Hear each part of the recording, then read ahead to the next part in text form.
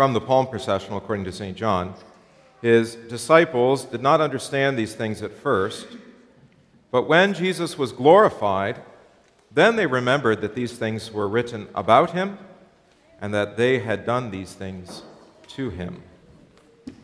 In the holy name of Jesus. Amen. The disciples were confused. They saw what Jesus was doing. They heard what he was saying. Some even confessed why or how he was doing it. Like Peter, "You are the Christ, the Son of the living God." But through it all, until the end, they did not believe it. They did not believe him. They cannot see that everything Jesus does, he does entirely for the benefit of those who love him and are called according to his purpose. But for them, his sayings, his miracles, even all the events of this Holy Week were just a scattered collection of puzzle pieces. They can't draw it all together with understanding. And they don't exactly trust Jesus either. Some of it makes sense to them, and other parts stick out as bizarre, alienating, even counterproductive. Think about how Jesus interacts with the Pharisees and scribes. Or think about Jesus' reaction to Peter when he denies Jesus his cross. "Get behind me, Satan." They can't assemble the puzzle because they don't see the picture on the box. Jesus has been laying out all the borders and giving snapshots of all of the picture from the foundation of the world. The serpent would strike the son's heel, and the son would crush the serpent's head. Jesus had given prototypical figures of his messiahship in Abraham, Isaac, Jacob, Joseph, Moses, David, Solomon, Samson, and the rest. The prophets, major and minor, foretold everything that happened, is happening, and will happen. The prophet Zechariah, for example, today, saw Jesus riding into the holy city on a donkey. The pieces have been laid out, but they just can't seem to make all of this fit together. I think we ought to have some sympathy for the disciples, though. I'll give you maybe a contemporary example. I went back and checked my Palm Sunday sermon from 2 years ago, and it was clear that we were all pretty confused then. We could see that there were significant things happening in our world between the leaders and the pharmaceutical giants and the technology firms and all the media conglomerates. They were working together in concert to fight a virus. But I think if you were like me, you suspected that the pieces didn't quite fit. There was more to the story than all of the things we were being told. How does this all work together? Of course, you can't really see the big picture until you have the benefit of hindsight. 2020, after all. Long after the reset was underway, the frauds were being exposed, and the reality that they projected revealed, unraveled as falsehood. You probably don't want to or can't see it all anyway, with all the players and every move contributing to whatever the final goal and purpose is. Actually, it may never be clear why what's happening is happening. So we should, again, have some sympathy for the disciples, but not only them, the women, the crowds, even the religious and political leaders responsible for abandoning, mocking, shaming, blaspheming, condemning, even crucifying. You have the benefit now of the 40,000-foot view, where you can see from horizon to horizon, from Adam to the new Adam, from the old creation to the new heavens and the new earth. You can see it all because God has revealed it to you. But in this moment, as Jesus rode in on that donkey, it was really hard for them to make sense of it at all, as John tells us. Even if you knew the Scriptures as intimately as they did, they still didn't understand. And it didn't stop with Jesus rising from the dead. In John's Gospel, Mary Magdalene came to the tomb early, saw the stone rolled away, and ran to retrieve Simon Peter and the disciple whom Jesus loved.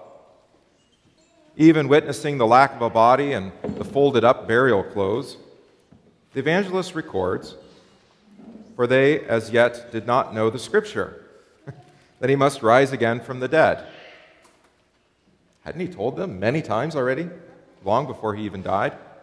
And yet they still did not know it. Mary remained behind and appears to believe after Jesus appeared to her and called her by name.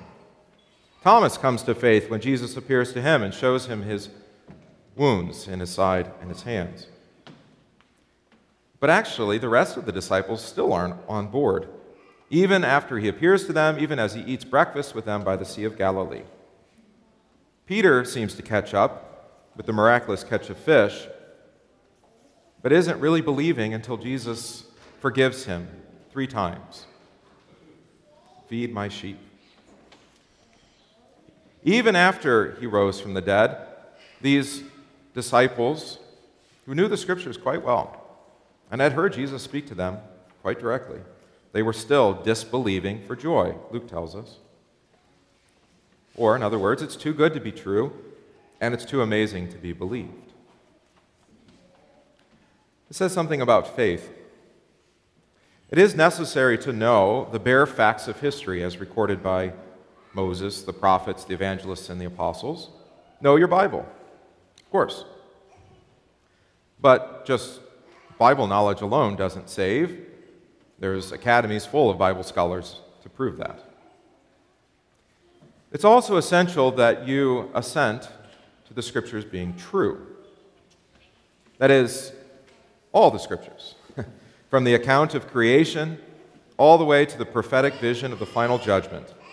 The Scriptures are recording for you real history, past, present, and future, with faithful accounts, giving true wisdom and accurate knowledge, and even handing down to you traditions of pious prayers and psalms and hymns and spiritual songs.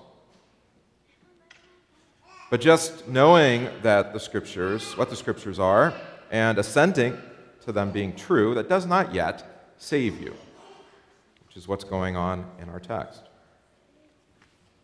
St. Luke records another event that happened on Easter Sunday evening. 2 disciples walked with Jesus from Jerusalem to Emmaus.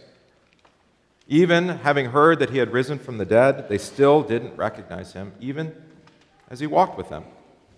And so, beginning at Moses and all the prophets, he expounded to them in all the Scriptures the things concerning himself. They still don't see him. They don't see him until he took bread, blessed and broke it, and gave it to them. So even more profoundly, when Jesus appeared to all the 12 in Jerusalem, he said to them, "These are the words which I spoke to you while I was still with you, that all things must be fulfilled which were written in the law of Moses and the prophets and the Psalms concerning me." But here's the key. He opened their understanding, that they might comprehend the Scriptures. Then he said to them, "Thus it is written, and thus it was necessary for the Christ to suffer and to rise from the dead the 3rd day, and that repentance and remission of sins should be preached in his name to all nations, beginning at Jerusalem. And now you are witnesses of these things." That's when they come to believe. When they receive the promised power from on high, the Holy Spirit, who was given to them at Pentecost. That's how Jesus opens to them their understanding so that they might comprehend the Scriptures by way of his Spirit. So what that means for you as Christians, what it means for the Apostolic Church, is that seeing and believing Jesus is to behold the glory of his suffering, death, and resurrection. We never move on from Holy Week and from Easter Sunday. It all is of a whole. It's the full picture. Palm Sunday only makes sense interlocked with Maundy Thursday, Good Friday, Easter, and Pentecost. And there, God will work, the Father will work by sending his Son's word, and sending the Spirit to reveal that word to you so that you have understanding, you assent to it being true, but even more profoundly, that you believe that all that Jesus has done and will do is for your benefit and your good. What that means then is that everything that the Christian church has received from Jesus, which he has instituted, and everything that has been established since, is for that purpose, that you would see Jesus, and that seeing Jesus, namely Jesus' suffering and death for you, you would be forgiven. The Scriptures are open to you daily, as Jesus first baptizes you and then absolves you over and over, continues to teach you, and feeds you with the forgiveness of sins in his body and blood. That's the key. That's when they come to understand. They did not understand these things at first, but when Jesus was glorified, then they remembered the things which were written about him. Then they remembered when they beheld Jesus Christ and him crucified. That's the key that unlocks all the Scriptures, for them and for you. He is the image on the puzzle box, and all Scripture testifies of him. Thanks be to Jesus in his holy name. Amen.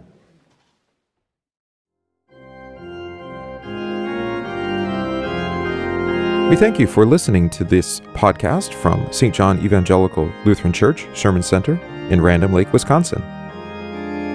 If this podcast is of benefit to you, please consider supporting the work of St. John by visiting stjohnrandomlake.org, that's stjohnrandomlake.org/support, and give today.